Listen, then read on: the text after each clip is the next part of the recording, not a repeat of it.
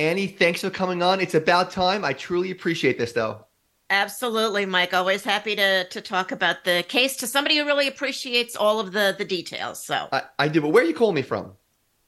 I'm in Milwaukee, Wisconsin. This is the site of the Jeffrey Dahmer murders. So here I am. You know, everything on the internet you read is true. Word around town is you're a New York girl. Can you confirm these rumors? That's the rumor word around town. It's true. It's true. I was born in Flushing, Okay. at Flushing Memorial Hospital, and we lived in Flushing, Queens, and then we moved to Great Neck until I was about 10 years old, and then we moved to Wisconsin. My dad was in the beer business, so for everybody who's a beer fan who remembers, they got to remember Rheingold, right?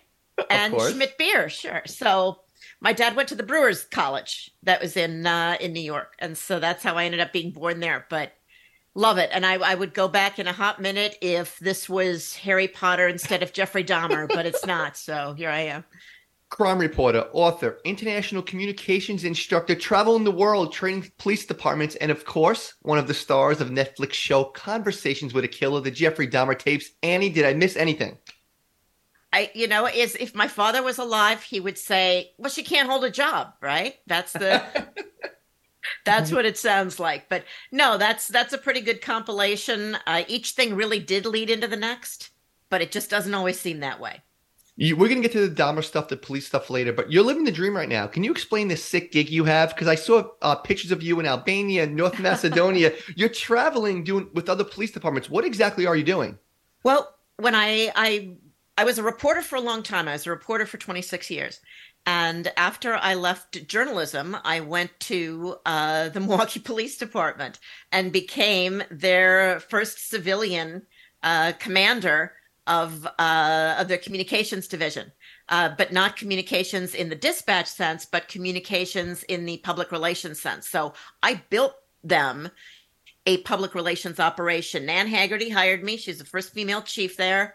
And she just had this idea. She had a crazy idea that if we bring in the nosy blonde reporter, but the one who the cops always liked, she thought maybe that would be a good idea. So I came in and I was there for 10 years through both Nan Haggerty and then Ed Flynn. So I had a wide breadth of experience, you could say. Now, weren't you on the forefront of bringing social media to the Milwaukee PD? You were like the first person, like in any big city, right? Like, what made you think of that? Because now it's like, what department isn't putting pictures on Facebook or Twitter? But you were the first one to do that, really, right? Man, brother, you stalked me or something. I'm big Yes. fan, Annie. I'm a huge fan. Makes me wish I would have put more makeup on or done something with my wig. I don't know. The uh, Yeah, we were the first. Milwaukee Police Department was one of the first to bring social media to law enforcement. And it was scary, Mike, because if you think about it, it was like 2004, 2005. And the private sector, which of course does everything before we do, was already using social media. They were using it to promote their brand. And the difference is that we in law enforcement, we use that word branding all the time now, but back then we didn't think of ourselves as a brand, but we should have. We should have been thinking about this, about our police department, the Milwaukee Police Department, the New York City Police Department. We should have been thinking of those things the same way that Coke and Pepsi and Southwest isn't that nice example anymore, is it? But we were thinking of ourselves in the same way as those companies did. So why wouldn't we try to protect our brand in the same way that they did? So that's when we started using social media, and we were on the forefront. I worked with people that were the public relations people for, I've got to remember everybody so I don't forget. But actually, it's not that hard. It was a small group. It was my buddy Mary Grady, who was at LAPD at the time. It was my friend Julie Hill, who was at Charlotte Mecklenburg. We were a real small core group. Portland, Seattle. The sergeant who was there then, Sean Whitcomb, now has his dream job at PlayStation, doing, I don't know, something that makes him happier than talking to the media every day about police work. But But we had this idea, and the Chiefs were they were terrified because the Chiefs were thinking, not only is it bad enough that we're going to proactively share, but we're going to let comments. We're going to allow comments. We're going to let the public say stuff, well, about us. And then open records laws, as we found out, were going to prohibit us from deleting them unless, unless they were determined to be profane. So in the profile, I learned that you had to list everything that was profanity. So I listed everything that I decided was profanity, like brutality, incompetence. I had all this, make sure people wouldn't put those things in there. People figured out how to defeat that system, but I was doing everything I could. But but that was the start. I mean, if you think of where we've been since 2004, 2005, we have to tell our story. We absolutely have to get out there. We absolutely have to talk about what's going on. And it doesn't mean get out and, completely take out your spleen with a melon baller in front of the entire world by giving them all the information on an investigation. But it means at least get out there.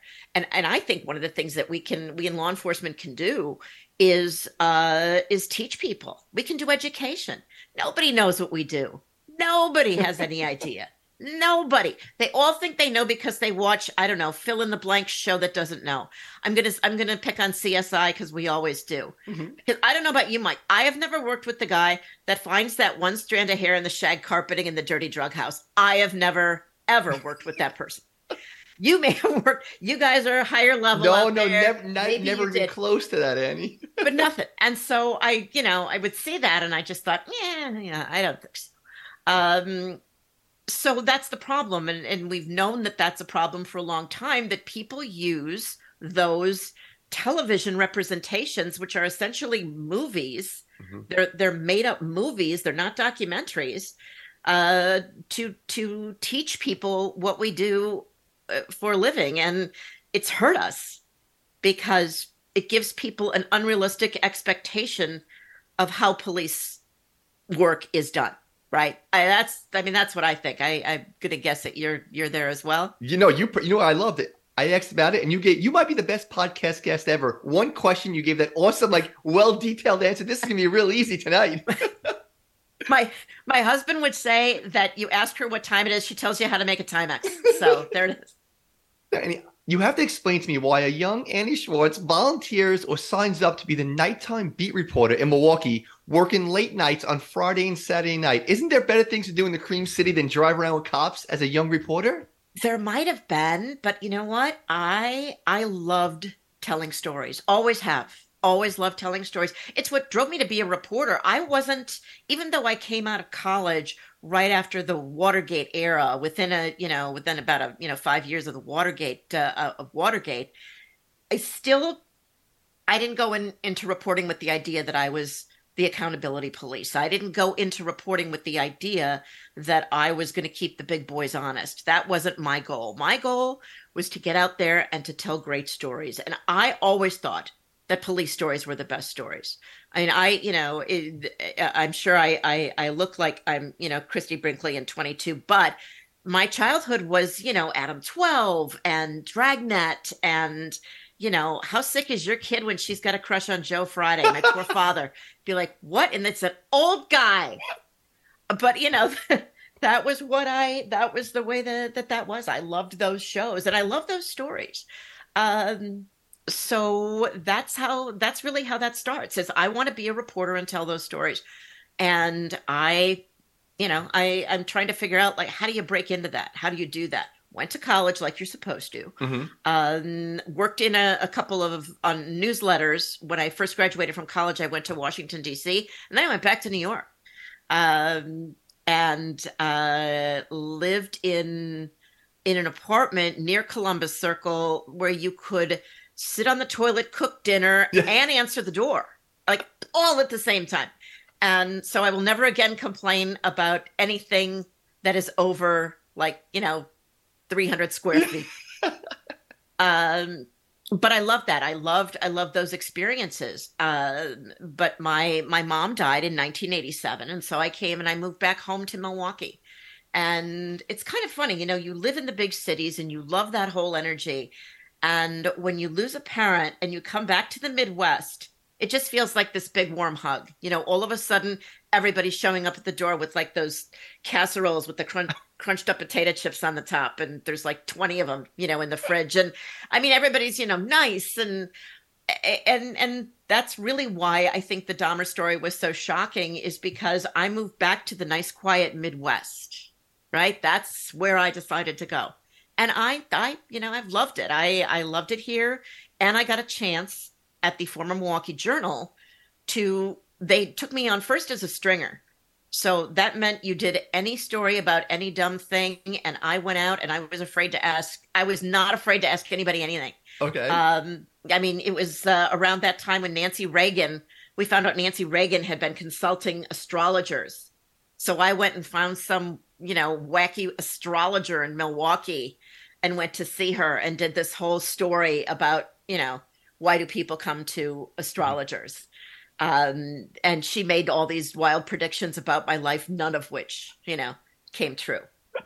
Well, you'll marry and you'll be happy and have a nice home. And, not that, you're going to find out about a serial killer, write a book, be known for that. Your father will, die ashamed because he sent you to great schools, including finishing school. And your expertise as a guy who killed, 17 people, ate a couple. And I mean, it's just, this is not what Victor Schwartz had hoped for his princess, but yet you're doing ride-alongs, right? As this evening reporter, you're in the inner circle because, cop humor, it's that dark humor. You know that more. It's that, were you taken back by that initially? Like, oh my God, they're making fun or making light of, were you taken back a little bit? And again, I have to say, I'm Victor Schwartz's daughter, so I am taken aback by nothing. I had done that feature job, by the way, for a little while, and I just kept hounding the Metro desk to give me something. And when they had the weekend police beat, those enviable hours of Friday, Saturday, Sunday, 3:30 or 4 p.m. until midnight or 1 a.m. And I'm like, yes, because I suppose I could have, had whatever life people were having outside of the building at that time in the nice neighborhoods. But you know what, Mike? I really had a chance to learn about policing. And I think one of the reasons that the police officers all took me in the way they did is because I wanted to learn. I was covering their department, which of course they immediately have to hate me. Mm-hmm. But I said, teach me, show me, take me to something. And they took me and I went to see my first homicide scene. I threw up and it was like, she's in, She's one of us. She's one of us. She's okay. And, it just kind of went from there. I would also look for opportunities to do good stories about their families. Like if they had a kid who'd done something, amazing in a sport, I would ask the sports desk if I could freelance a story about that. And they'd be like, yeah, go ahead, do that. So I did everything that I could to ingratiate myself with the officers. And I really wanted to learn. The ride-alongs were amazing. It was the craziest thing ever for a nice girl, who went to Divine Savior Holy Angels High School. They still don't like having me for career day. They're like, what are you going to talk about? Yeah. What do you think I'm going to talk about? But it was, it was a lot. It was a lot to take in. But for me, and you know what, Mike, I thought if I'm excited about this, if I'm like, wow, seeing behind the curtain is really cool, wouldn't other people feel that same way?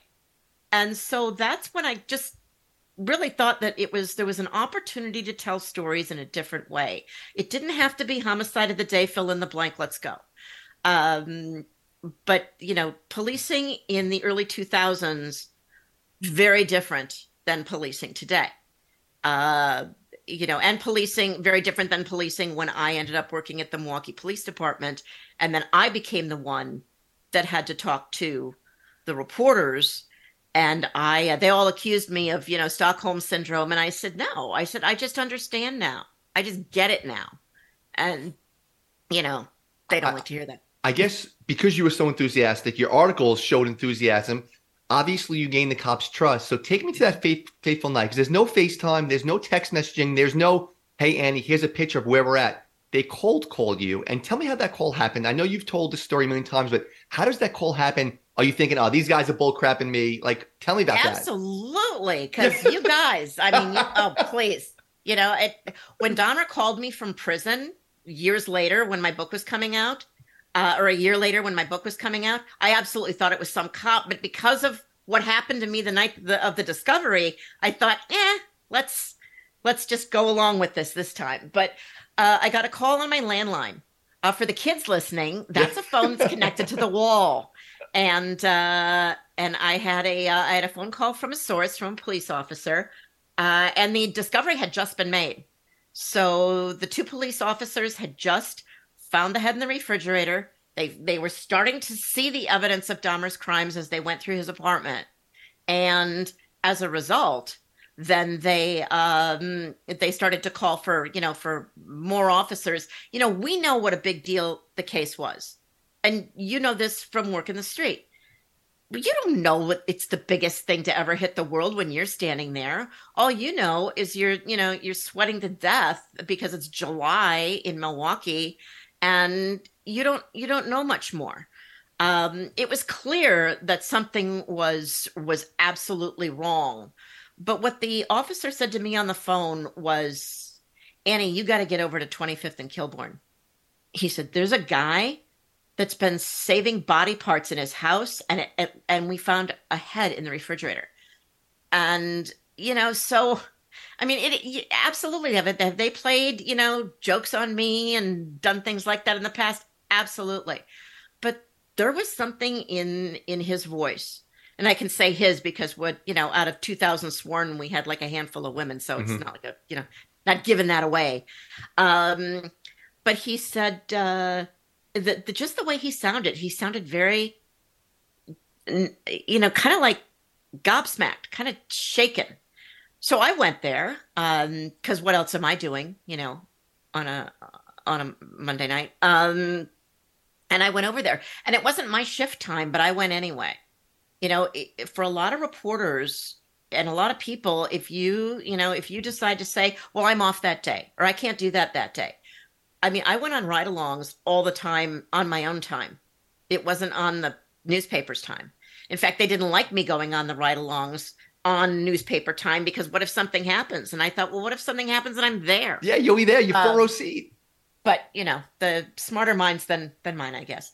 But I showed up at the scene, and it was very early. It was very early. They'd just taken Dahmer away in the squad. The two officers who I knew who had made the discovery are upstairs outside of Dahmer's apartment. There are a couple squads there, but it's not the scene yet. It wasn't the media circus yet that we always see. It wasn't the circus yet. Okay. Oh, goodness, no. No, it's like before midnight. The first media showed up probably 2 or 3 in the morning. I mean, I was there by myself. You got to remember that. How would people know? It's not like somebody tweeted it. Of course, you're right. So the only way you'd know is if you had the old school, scanners, and maybe you heard chatter, on the scanner. The scanner, the airwaves were really quiet because nobody said anything over the air that night. I think that the way other people ended up finding out about it is what I call Schwartz's axiom when I do my media training, that 3 people can keep a secret if 2 are dead. So I'm guessing that's kind of what happened. But I walked up to the apartment and I saw Rolf Mueller, who was the officer that made the discovery. And I'll never forget, there was a photograph that actually memorialized it, because he was standing in the hallway, leaning up against the wall, and he had both of his palms over almost his entire face. And he just looked, I mean, you could tell that he had been through something, and it wasn't like every other scene. I mean, we all have seen things that give us a glitch. But this was something different. This was very different. So I went, I talked to a couple neighbors outside, Well, that's why I want to cut you off because that was the veteran Mhm. move when I read about you. Because you went instead of being, oh my God, let me be gossip person, check everything out. You were veteran reporter. Let me start doing interviews. So I want to ask you Mhm. right away. You're in reporter mode, which not Mhm. many people would do. What was the initial reaction from people? Because you got them when they were hot. 2 weeks Mhm. later, Annie, then they can sensationalize it or do whatever they want to do, make the story about them. You went right to the source right away, struck while the iron's hot. So what was the initial reaction? Oh, 2 weeks later, they're on Oprah, Yeah. and the story's like, "What was I at that scene? Did I see what in the world?" Yeah, I mean, it was a little crazy. But no, I started talking to the residents. The scene itself, Mike, is something that was really crazy because I've been to 4 years worth of crime scenes before I showed up at this one. And crime scenes kind of all have the same commonalities, right? Bunch of people are yelling. Sometimes the media is there. Sometimes it's just, loud, crazy. Somebody's screaming at somebody's screaming at you. But this wasn't like that. This was so strange. I walked up onto the lawn and they'd evacuated the building for the residents. They'd gotten all the residents out of the building because of the big blue barrel that was in there, and they didn't know what kind of chemicals were in there, and the smell was bad. So they figured the police treated it initially like it was almost a hazmat situation, but they got everybody out of the building, and some of the residents are, in their robes and pajamas and things, and they're standing outside the building, and it was so quiet, like nobody's talking, Wow. nobody's. I mean, it was so strange, and there was at least a dozen people standing outside, and I mean, like nothing. It was just like these low whispers. And I started doing some interviews with some of the residents, and you alluded to this when you asked me the question, the fact that these I believe that those interviews are the first and last time that we got those really heartfelt, um, Like raw emotions, truthful, right? Yeah. factual interviews from people. Because after the case became worldwide, now all of a sudden, everybody in their goat is like, yeah, I used to sit on the back steps and I smoked pot with Jeffrey Dahmer. It's like, you did not. He's a sociopath. He didn't want to talk to anybody. So that was how that started. And then after I talked to a few of the neighbors, I went in the building. Remember, it's so early in the crime scene, and this is such an unusual crime scene. This isn't like, yeah, it's an armed robbery. Hurry up, you kid, go put the tape up, and this wasn't like that because the what was happening inside that apartment is that the officers that were there were discovering things that they had never even imagined. They were discovering Polaroid photographs of Jeffrey Dahmer's victims in various stages of dismemberment. They were discovering bodies because Dahmer's killing became so accelerated, because that's what happens often with serial killers. They get sloppy, which is how they end up getting caught. But it became so accelerated that the bodies were quite literally stacking up in the next room. There were skeletons in the closet. Not metaphorically. There was this horrible blue barrel with body parts in it. I mean, the things that these officers saw. It's not like somebody said, "Hey, better get the yellow tape across the door." I mean, who's thinking that? And by the way, what's the crazy blonde reporter doing standing in the door? I mean, nobody was saying that because I could have been standing there you know in a swimsuit. Nobody would have noticed. They were back in the days when that would have been something people would have looked at. But they really didn't notice me. I stepped at the threshold and I looked around the apartment, and I got to tell you, it did not look. I mean, it looked like a single guy's apartment. And no offense to single people who say I don't live like a pig, but it was pretty, organized. It wasn't crazy. You have to remember, and this is important to say this, because you got to remember that a couple months before, police officers were in that apartment. And so, and I'm sure we'll get to that piece because that's important to Hmm. this story. But, I looked at this apartment and I don't see anything that screams Charles Manson lives here. So, that I didn't know how important that observation would be later, but it would be when I talked about what law enforcement likely saw when they were in there. You have the story now of all stories. You go back to the newsroom. You're banging out. Do you call your boss? 'Cause I always want to know the side that we just read the paper. Do you call your boss and be like, hey, I got a story. You won't believe it. There's a head in the refrigerator. Because I think you were like the first person reporter that had his name out there. So you had this story. How was your boss? Was he like, go with it? Or, whoa, hold on. Like, cause it must have been shell shock for him as well. The same way you got the call, he probably got the same crazy call from you. By the time I got to the newsroom, everybody's in the newsroom because the part-time, girl with the, who wears the leather pants in the newsroom I did not dress like a homeless reporter. They were like, a lot of years ago, Mike, just so you know, these reporters were like, it's Schwartz, Annie Schwartz, that, the one that runs around with all the cops all the time. And so once I got in the newsroom, everybody, I don't remember it this way, but another friend of mine who now has a sports talk show on the Game remembers being on the sports desk because the sports were getting, sports are done later and you got to stay in and do the scores and get all that stuff. So he remembers looking over and seeing me sitting at the desk with this phalanx of editors standing over me like a scene out of a movie. And there I am, my little blonde head, and I'm just typing away and and getting information. I knew who to call to get confirmation on certain details.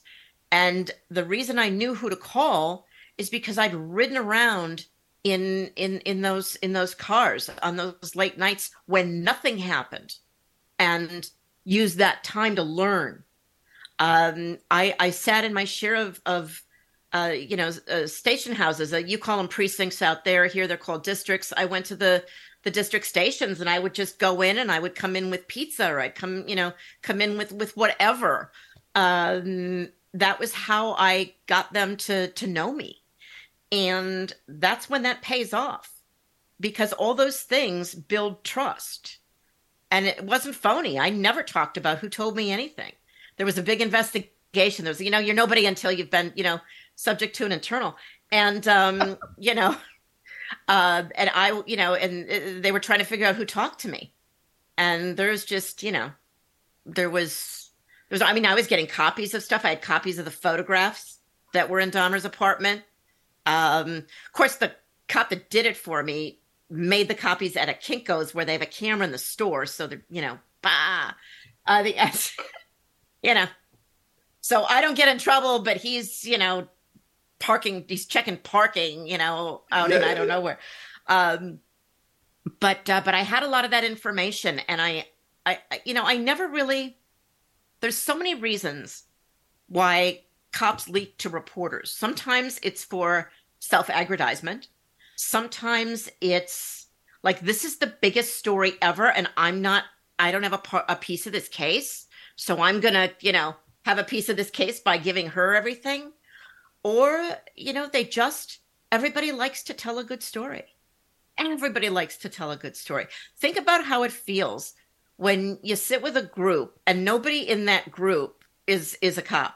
And you start telling some kind of story and you think it's just the dumbest thing ever. And they're just like, wow, really? And that's really how I think people felt, is that these guys knew something so incredible and they shared it with me. I confirmed that information. I also, got the medical examiner's information. I knew that they were doing dental so that they could try and identify these people. Because it's one thing to have, all of this evidence. And it's another thing to know who are all these people. So it became a really good story. And it was obvious from my stories that I was going to write it that way, that this was an incredible investigation. I was going to write it that way and did up until the time when it was revealed that two officers had been in Dahmer's apartment with a young victim who was a young man who was later one of Dahmer's victims. And after having a discussion with Dahmer, they turned him back over to Dahmer. But as I say in the book, we don't give magic 8 balls two officers to hang on the Sam Brown. I wish we did, but we don't. And nobody wishes that more than those two officers that were there that night. But that's how the story starts. And here's my question with it, because you actually, you became you're the Dahmer girl. You wrote the books, you did everything. Let me ask you something, because you were a young reporter. Did anyone try to strong arm you? Because the same way, if a young detective gets a case, you might get a senior guy like, kid, I'll take it. Yeah, and you help out and we'll do it together. Did anyone try to take it from you? Because I would think, like, the senior reporter, like, Annie, help out, so-and-so. Did anyone try to take it from you? Absolutely. I was waiting for somebody to ask me to go get coffee. I mean, it was, there were two guys that had the day beat. So day cops, that was the beat. You were there in the daytime. You wrote all the good stories. Then there was night cops. And then there was, the poor schmuck who was, there on the weekends. That was me. And these, they were like, okay, we got it from here. And there was an editor in the room, and I'll never forget her, Carolina Garcia. I don't even know where she is now. I always say her name on podcasts because I'm thinking maybe somebody's going to say, Carolina, this person's talking about you. But she is the one that said, you know what? She had all the sources that got us this far. So she's going to be the lead reporter on the story. Not, nobody's thrown me a party when that happens. Because there's a lot of resentment. And I guess I didn't think about it in terms of the police department, but sure, it's the same way.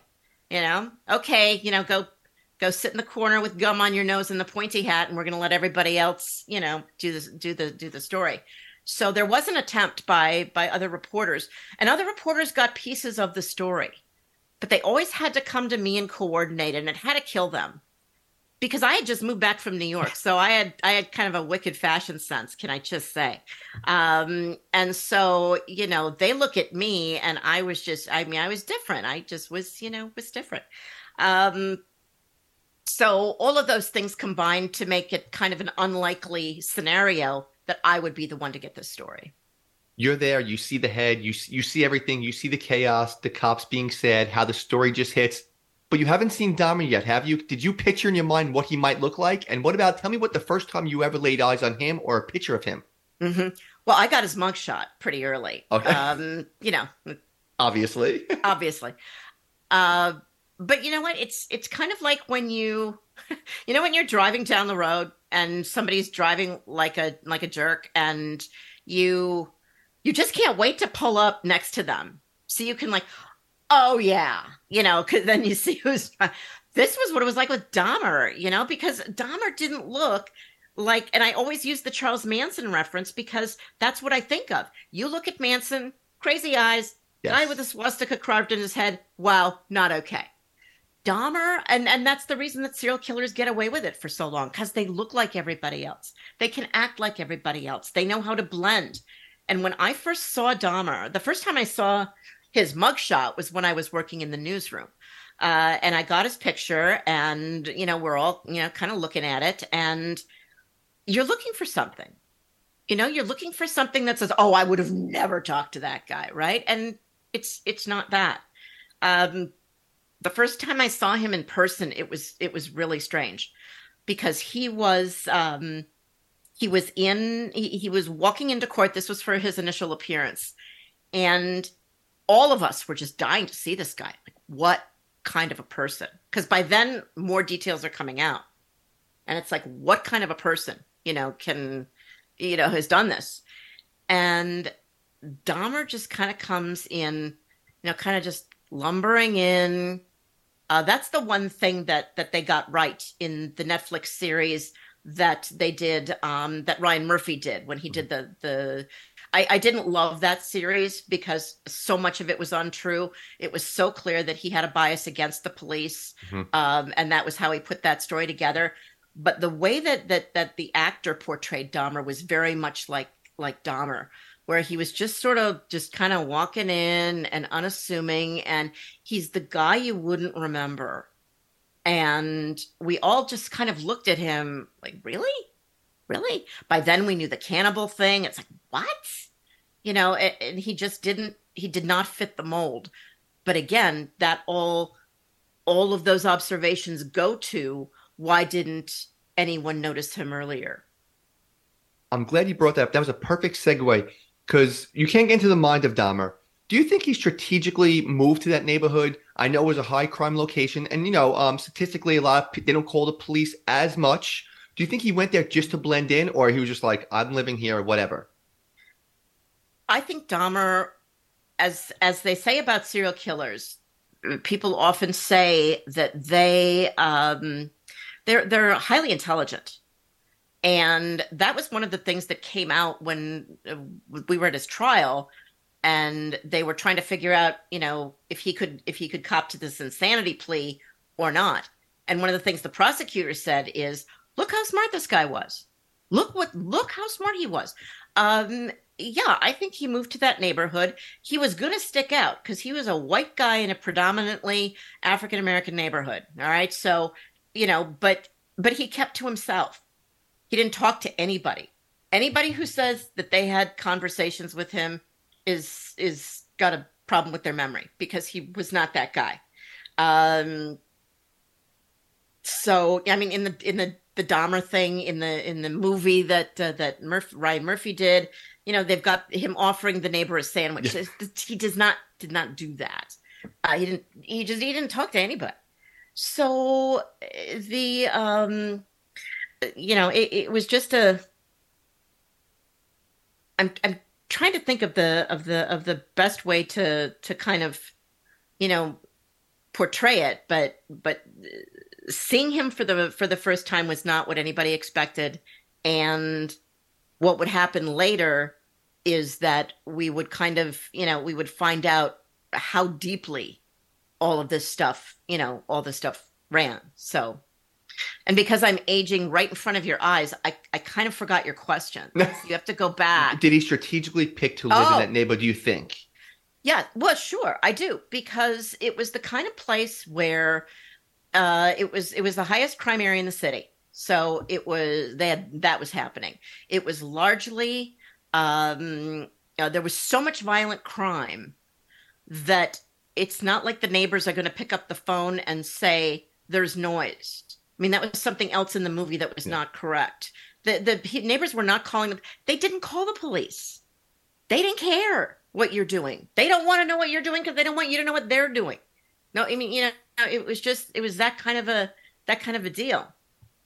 So, yeah, but yeah, I think he chose a low income neighborhood because he had to. Mm-hmm. I mean, there were other places he could have lived if he didn't want to spend money, but I think he went to a place where he could just kind of disappear. I listened to or read something you wrote that he strategically picked his victims by asking them. Can you explain that? Because when I heard that, I'm like, how is that not talked about? Because I got chills thinking about that. Can you explain that? Because that blew me away. And I remember everyone at work when they watched Dahmer, I'm like, he chose his victims. They're like, what? I'm like, well, he did some research. I felt smart. But can you tell me? Because that was like bone chilling. Mm-hmm. I'm helping you. But really, this is just a ruse for you to be popular at work. I get it. Because I'm very unpopular. So this is huge. And that's fine. That's fine. Whatever I can do. Whatever I can do. Yeah, I mean, he would almost interview his potential victims. So he comes into the bar and he sits at the bar, and there was a district in the city of Milwaukee at that time that was all the gay bars. Okay, so it's not like he went to straight bars trying to figure out if somebody in there was gay. He wasn't. That was not his deal. His deal was go to the gay bars, sit at the bar, and have conversations with people that he was attracted to. We'll start with the fact that he was attracted to men of color who were slim but very, very muscular. He didn't hate Black people. He didn't hate Hispanic or Asian people. That was what he was attracted to. All right, so that's important. So he's talking to these people, and what happens is as he's talking to them, he's asking them, so what was it like when you came out to your family? What was that like? And the person would say one of two things. If the person would say, "Oh man, you know what? I'm blessed. It was tough at first, but we're pretty close. Talk to my sister, blah blah blah." Dahmer would not be a victim, because Dahmer was looking for people who he thought would not be missed. Wow. And when he talked to somebody who said, "Yeah, I haven't seen my family in months, and I got thrown out of the house when my mom found out," or things were really tough at home. There was a lot of abuse, so I just got out of there. Those were people that he preyed on. Those were people that he identified and said, nobody's going to look for them.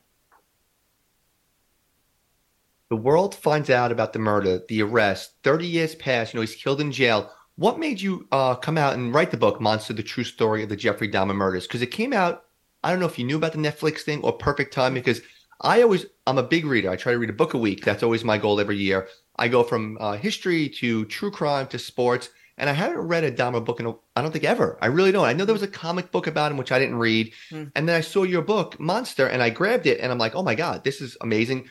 Right into the Netflix thing that everything became all Dahmer. What made you write the book 30 years later?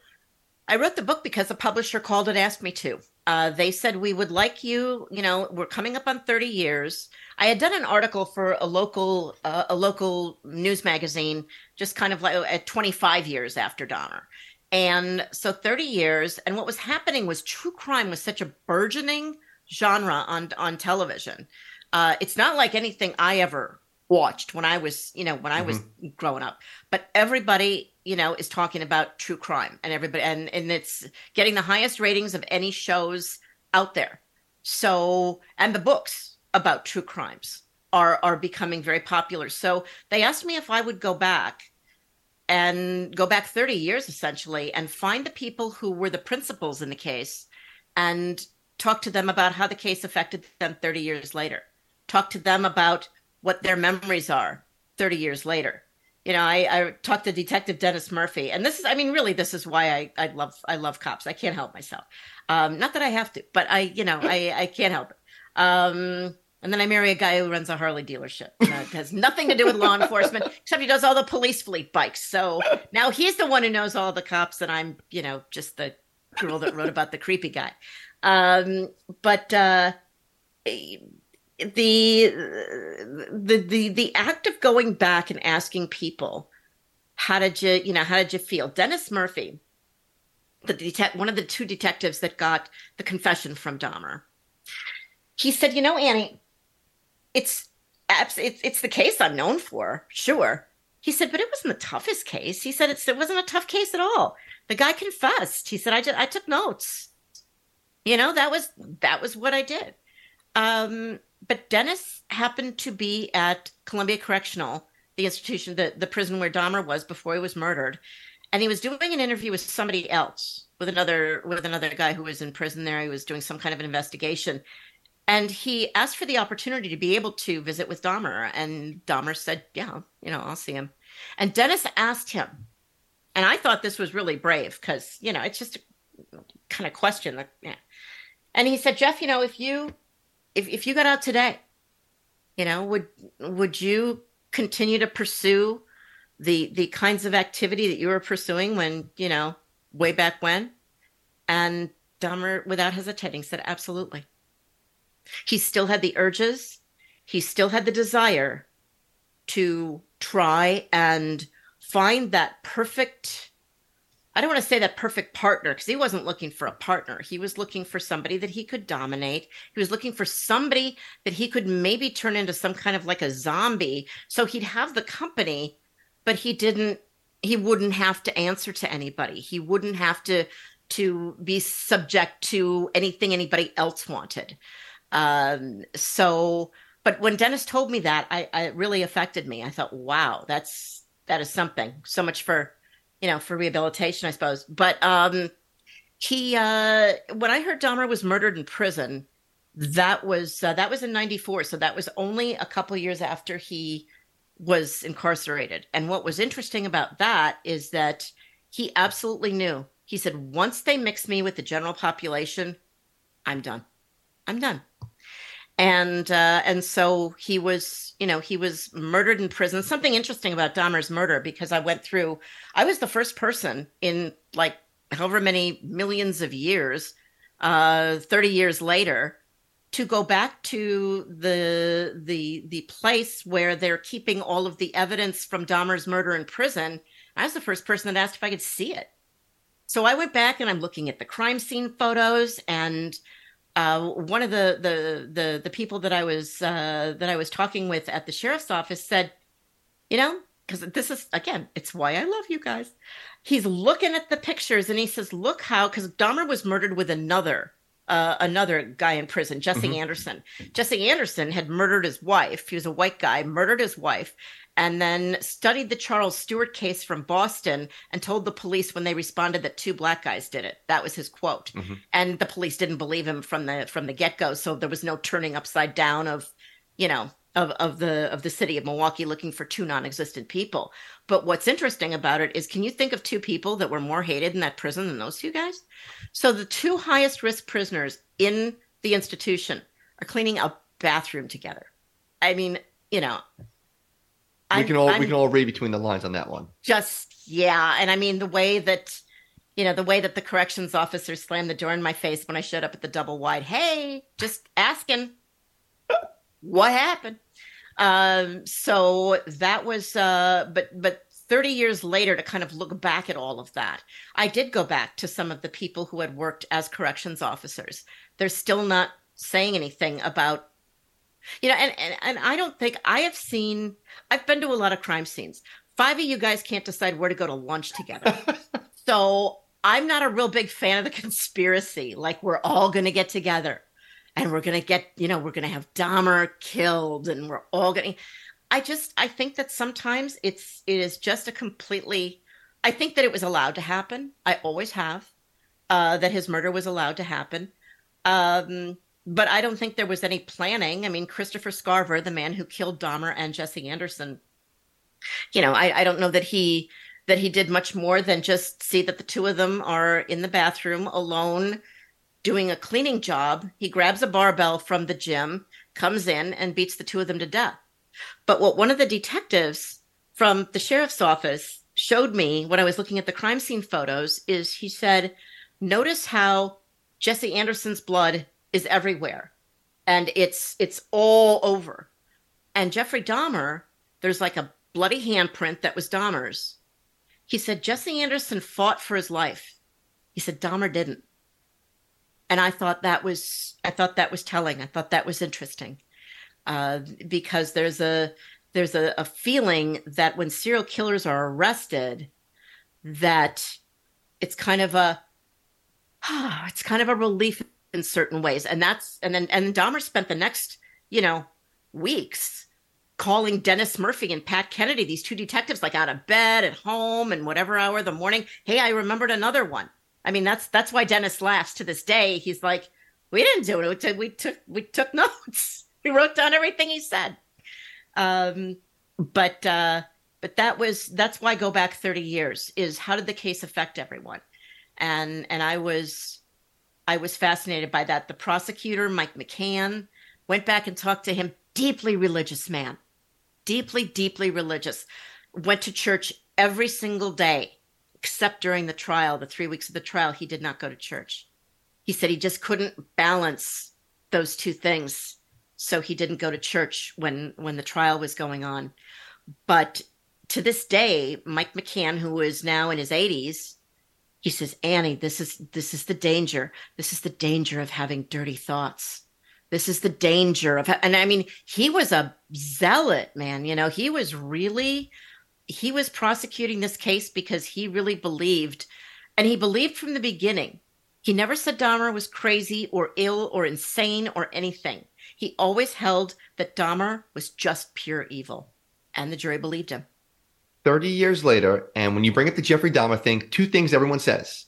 Oh, that's a dude that ate everybody, right? He was a cannibal. And the other thing is, two cops have walked him back and let him go. You have gotten a lot of flack, and a lot of flack lately. You really have. John Balserac and Richard. It was John Balzerzak and Joe Gabrish. And I try not to mention their names only because these two guys have suffered unimaginably over the years. I'm still in touch with Joe. Joe and I still talk. And I always offer him the opportunity. I said, if you want to say something, I'm here. I mean, I'm here if you want something out there, I'm the guy that can help you do that. And he's just like, Jeffrey Dahmer ruined my life, Annie. Oh. And, every time there's a book or a series, he always says to me, I gotta block you on my social media for a little while. I can't be seeing that in my feed all the time. Um, but at the risk of being thought to be an apologist for the police, I will tell you this, in the short time that we have here, I will tell you that these two officers were called to a report of a boy running up an alley naked and bleeding. That was the report from a woman who lived in the apartment building next door, Glenda Cleveland.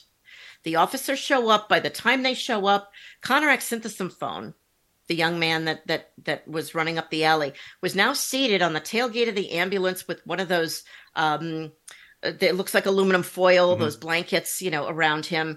And the officers are just arriving, and they're kind of trying to talk to him. But what they don't know is he's already drugged. All right, Dahmer's already drugged him, but he's getting careless. So this is toward the end of Dahmer's spree. This is in 2 months before he's caught. So he's getting careless, and he didn't drug Konarak enough. So the kid is sitting in the back of the ambulance, and Dahmer shows up. He had gone out to get more beer because he thought that the kid had passed out.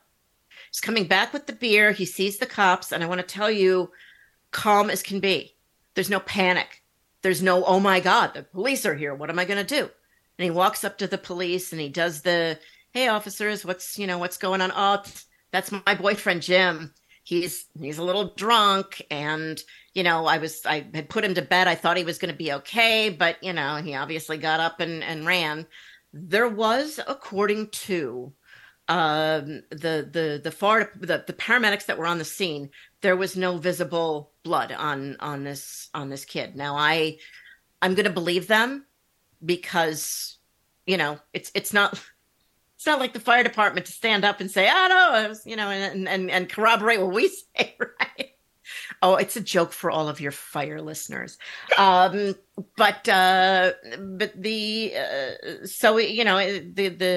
kid is sitting there, and this is a calm, cool guy who walks up to these officers in a neighborhood that is arguably crazy town. And the officers go one more step. They say, well, he said, I'll just take him back upstairs to my apartment. And the officers say, hey, mind if we go with you? So that's important. The officers accompanied Dahmer back to his apartment with Konarak. And when those officers walked in the front door of Jeffrey Dahmer's apartment, what did they see? They saw what I saw. They saw a little railroad kitchen, a furnished living room. They saw Konarak's clothes folded neatly on the corner of the couch, and they saw Polaroids, because remember, Jeffrey Dahmer invited these men to his home with the promise of, I'll give you money if you let me take naked pictures of you. And then later it would be, I'll give you money if you have sex with me.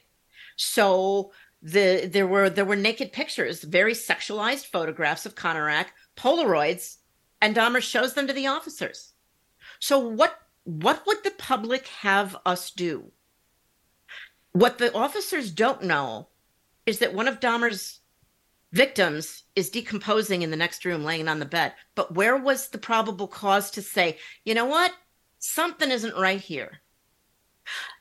Do you not think that these two officers wish that that's the way that it would have been? Don't you think that these two officers whose lives truly were ruined by this case, don't you think they wish they would have said, something just doesn't feel right?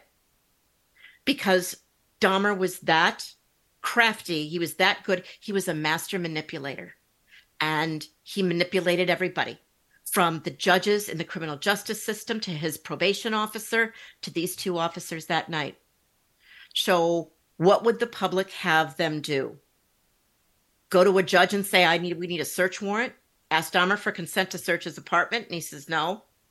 Then what's the PC to go back, or what's the probable cause to go back and say, we're going to take a look anyway? Because there was nothing. And the story is told so many times with a different viewpoint than the one that says, did these officers do the right thing? They'll say, of course we did. And of course we missed it. But they missed it. There wasn't this craven disregard because they thought they were dealing with a gay couple. There wasn't this desire to believe the white guy as opposed to believing, other people in the neighborhood. But that has become the narrative, and that is very unfortunate. And it's really unfortunate for law enforcement in the city because they didn't deserve that label.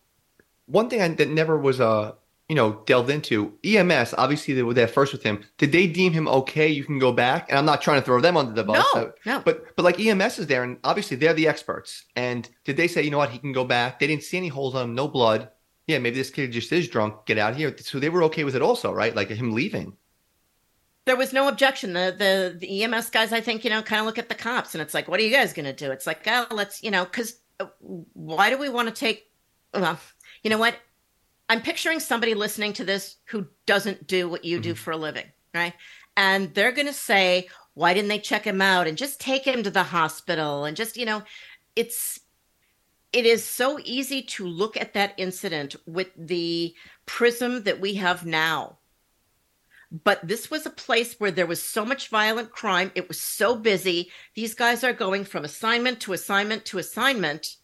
This is one where it looked like it could be taken care of in a very, in a safe fashion. Okay, the guy is drunk. What are they supposed to do? Say, you know what? We should check his head to see if Dahmer's drilled a hole there. Or maybe he's not drunk. Maybe he's been drugged. But the minute that the officers left that apartment, Dahmer killed Konarak. I want to tell you this also, that I saw the photographs of Konarak from that night. Nobody wants to hear this because they've spent all this time showing Konarak, and they've got like his fourth grade picture or something that they've been showing. Konarak didn't look like a 14-year-old kid. All right. He looked like an adult male. I saw the photographs the night that these officers were looking at him. This isn't some little boy that looks like, your little boy. This is a kid who is working the street, and he ends up with Jeffrey Dahmer. It's not a nice thing to have to say. I know it hurts the family every time somebody talks about it. It certainly hurts the family every time I talk about it. But it is the truth. There were even detectives that saw the pictures that Dahmer had taken that night.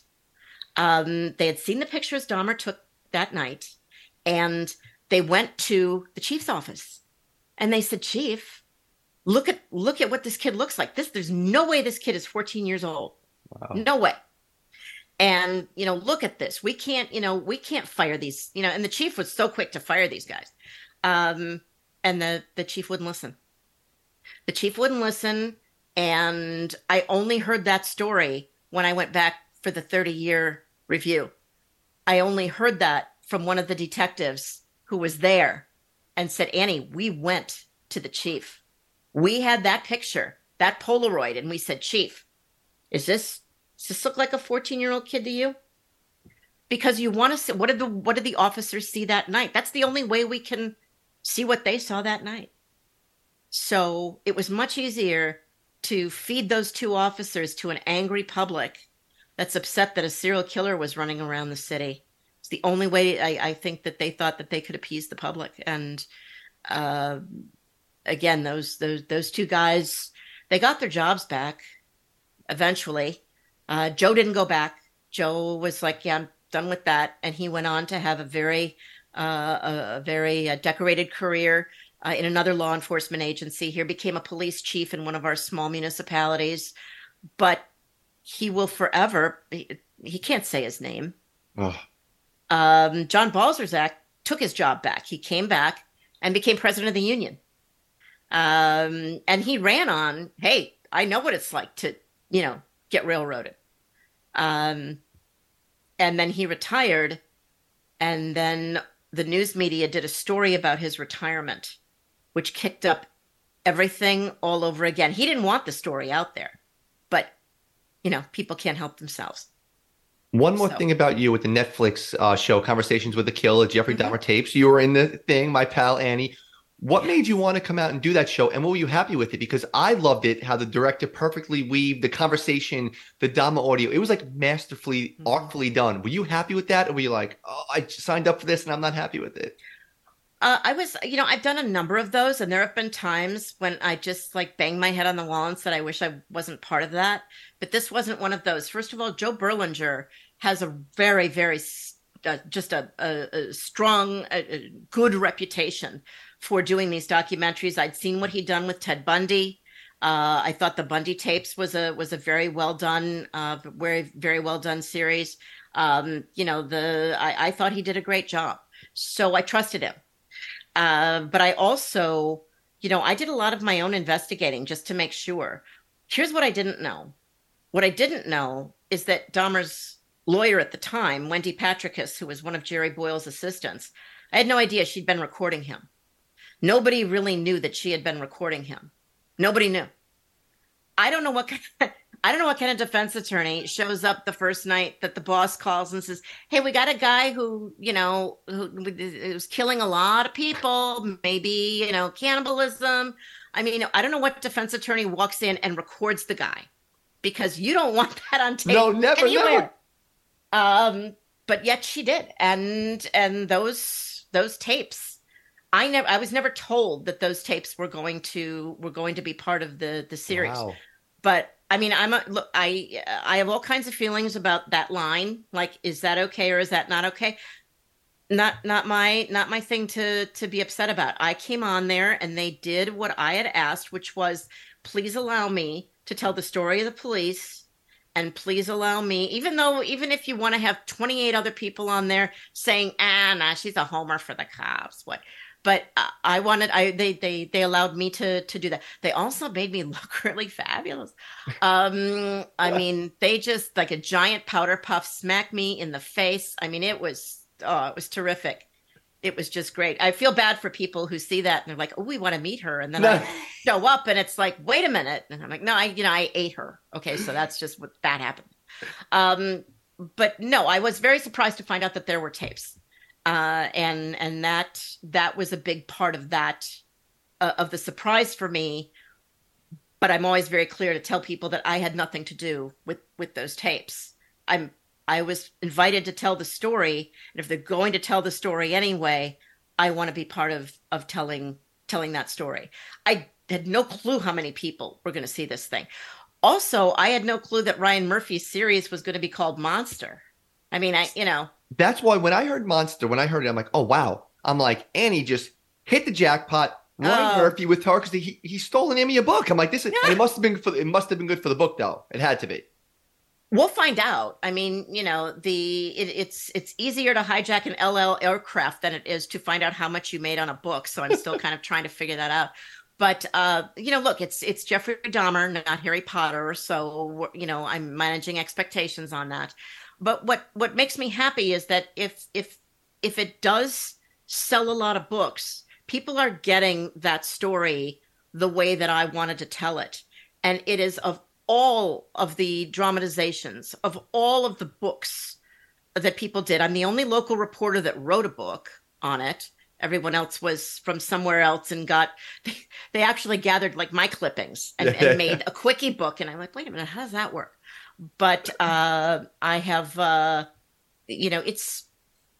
want that part of the story to be heard, even though I know that people just are going to say, well, she works with law enforcement, so she's going to take their side. And it really isn't about that. It's about trying to lay out that story so that people understand that, 30 years ago in a Midwestern city, where we had, it was the height of the AIDS epidemic. It was the height of crack cocaine, and the people were living very secret lives. It's not like it is today. It just isn't. Nobody's having a parade.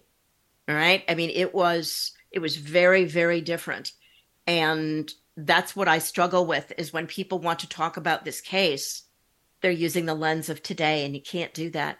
You got to say, where was this Midwestern city in the late 80s and early 90s when this was going on? I kept up over an hour of your time, and I know you like going out at night. You're a party person. Ready to finish up with some quick hit questions? Absolutely. Oh my God, it's like a game show. Sure. Yes. Are you ready to go? I You and I are at a bar here in New York City. hmm. Who's the coolest person in your phone that if you texted them, they would text you back? You want to impress everybody. Be like, I can text who, and they'll text me back. Like a name dropping Oh right here. boy. Joe Berlinger, That's a good. the Okay, director. I like that one. That was a good answer. Wow, good. Yeah. Okay. How about this? Last show you binged watched. Oh, Yellowstone. My wife is obsessed with that show. Okay. Completely. And we want you all to be ripped. We want you all to be ripped. We don't care what you have to do. We will buy you all the clothes. We're going to make you wear the glasses. We want you all to be ripped. We do. I know you're a true crime author. I have a lot of true crime authors on here. Favorite true crime book besides, of course, Monster. Oh, Stranger Beside Me, Anne Rule. That's I like mean, one. That's one of the 3 or 4 holy grail ones. It really is. Mhm. Okay. Although if you're, you are a reader, so I did something that I almost never do, and Ooh. that is that I ordered the new James Patterson book that he wrote with Mike Lupica, and I at this moment I can't believe I can't remember the name of the book. It has the title has the word wolf in it, but it's murder and sports. I mean, come on. Is it? Wait, is it the not the Aaron Hernandez one? Is it? No, this is, and it's not it's fiction. It's fiction. Okay. And You know. did you read it yet or not yet? No, I've got it, and I haven't even broken the binding open yet. But that's going to be my weekend read. Okay. How about this? So we'll First see. time you saw someone reading your book, you did what? Oh boy, I do remember seeing somebody wearing like a T-shirt, which I thought was kind of crazy. And it was in an international airport because I do most of my work now. I do abroad, and Yeah. I remember Germany. They love. I mean, they love Dahmer. I'm trying to remember if I remember when the book first came to the house, and I was just apoplectic about it. But I can't say I can picture somebody reading my book. It's not like, the fantasy of seeing somebody sitting on the train, right? And like everybody in the row is reading it. But I do, I have caught people talking about the case when they hear I'm from Milwaukee. And then I just kind of sit and I lie in wait, see what they say. I don't think this is going to apply to you because a lot of my guests are athletes. So I always ask them, but I'm going to ask you. Maybe you have one. How do you know I'm not an athlete? I don't. I just stereotyped. That wasn't nice. Just man, oh man, just like those guys in the newsroom when I went That's to it. the leather pants. How about this? Coolest piece of memorabilia that you own? Maybe it's something from the case. Maybe it's an old newspaper. Coolest piece of memorabilia. It doesn't have to be from Dahmer. Just any piece of memorabilia you own. I wish that it wasn't a Dahmer thing, but it is. It's the front page. It's the actual front page framed from the day that I broke the story. Wow. And across the top, it says body parts litter apartment. And I have a solo byline on there with which, if you're a reporter, I mean, that's just like the coolest thing in the whole world. When I sold my old house, the real estate agent was like, you can't have that hanging in the living room. It's not okay. But I think that probably is because, again, it's not about the case.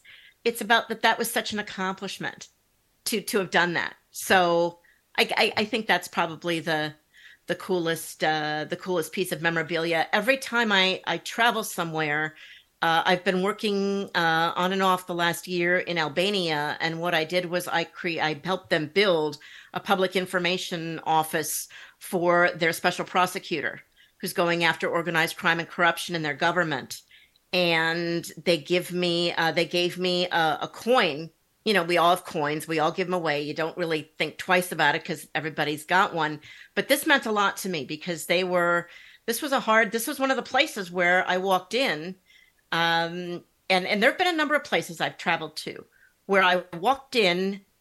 I'm a civilian and I'm a female. So, hi, I'm here to work with the police. It's like, oh, look, your little sister's here. Mm-hmm. But when I mentioned the Dahmer book, it kind of gives you an Street automatic cred, really. It gives you street cred. It does. So anytime I'm accepted by one of those groups where people said, oh, it's going to be hard. And I walked in and, brought the book up and I always have one in my purse, always have one in my purse. And then when I travel, I take a bunch in my carry-on. So the people at TSA are like, wow, what is going on? And then I flip it over, and of course I look like, death when I'm traveling. So there's that great Photoshop picture on the back, and I'm like, oh, I wrote this. And they're like, no, who's that? I mean, it's just, but no, that's probably the coolest piece of memorabilia. I really don't save stuff. I'm not a saver. No, nor am I. And I'll tell you why that might have been one of the best answers ever, because the one thing I collect old newspapers, or newspapers when the Yankees win the World Series, or just crazy newspapers. And every few months, I'll buy a random one, Babe Ruth's last game. So for you having that is like, for me, I'm like, newspaper, I love it. Oh, sure. Packers win the Super Bowl. Oh, wait, no. Well, no, let's not be silly. Wait, one last one. Opie and Anthony is a famous radio show here in New York, and Detective Kennedy did like an hour interview with them long time ago. First of all, he was hilarious. Like, he walked in. Oh, absolutely. I'll email you the clip. He just crushes it. But he actually said something that was weird at the end. He said that when he heard Dahmer was killed, emotions went through his body, because he knew the person. Listen, obviously he was a killer. He was this. You've been connected with him for so long during the thing, even though it wasn't personal. I know he called you and stuff. Did you have any emotions when he died, when he was killed? I think that the sadness I felt about hearing that was that now he would never be studied, because he wanted to be studied. He said he wanted to be studied. Now, who's to say that he wouldn't have manipulated every shrink and forensic psychiatrist that he talked to? Who's to say that he might not have, done that, right? But I'm sad that he couldn't have been studied more. But he was, he was pure evil, and I didn't shed a tear for him. I thought about the opportunity to study the mind of a serial killer like Dahmer. But again, that's assuming that he would have cooperated and he wouldn't have BS'd everybody that it was trying to talk to him. Because let's not forget, he was a master manipulator. He was an astute liar. So who's to say if that would have even been possible? Right. And this was a blast. I can't tell you how much fun I had. Oh. I am an obsessive traveler. My goal is to visit every country in the world. I'm in the mid-90s. But this year, I'm not going to, I'm going to a bunch of countries, but I will be going to Milwaukee to watch a Brewers game. So when I get out there, I will hit you up. We'll have some beers. You better. I promise you. I come to New York fairly often. I speak at John Jay College. So, and then my best friend lives out on Long Island. So her husband's retired FDNY. So I got to mock him like mercilessly. Then there's a whole Giants Packers thing that I can't even get into.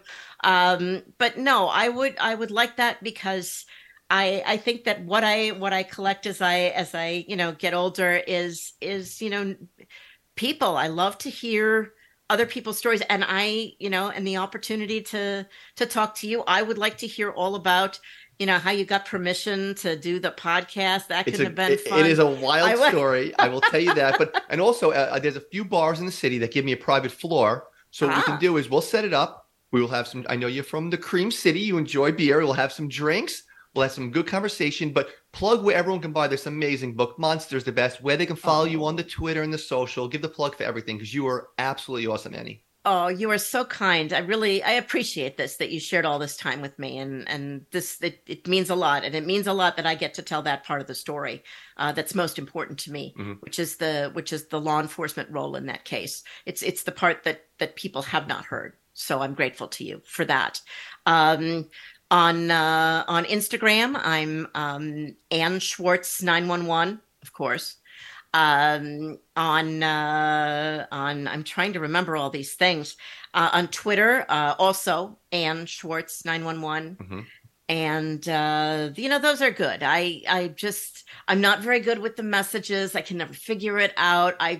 A friend of mine said if they do a movie, Jennifer Coolidge has to play you. I said, oh my God, stop it. I mean, like now, yes, but not back then. Back then, I want it to be like Christy Brinkley or some, somebody else. Well, you plug your socials. Plug the book, Monster. Go to Amazon. Oh, I'm sorry. Go everywhere and buy her book, Monster. It's one of the best true crime books you've ever read. Oh, thank you so much. Monster, the true story of the Jeffrey Dahmer murders. It's available on Amazon. You can get it on, if you get the audio book, I read it. So it's like you want to just yank your headphones out of your head because I'm in the car with you and you're like, she won't get out. but I read the book, and also Barnes and Noble has the every all their stores and their online has it. Anywhere that you buy books, you can absolutely pick it up, and you can, it's not. I'm happy to send you the links if you have a website. You can put that up there. God love you. But I appreciate the time, and I appreciate anybody that takes the time to read it, because it's 30 years of my life and continues on today, right? This was a blast. I feel like I have a new friend. I'm very excited to share some beers with you, some conversations, and we'll be in touch, Annie. And I'll get you decent seats to that Brewer game. Don't be sitting with the Philistines. I'll help you out. Thank you so much. I'll see you soon, okay? Thank you, Mike. Thanks for all the time. Thank you. Bye-bye. Bye-bye.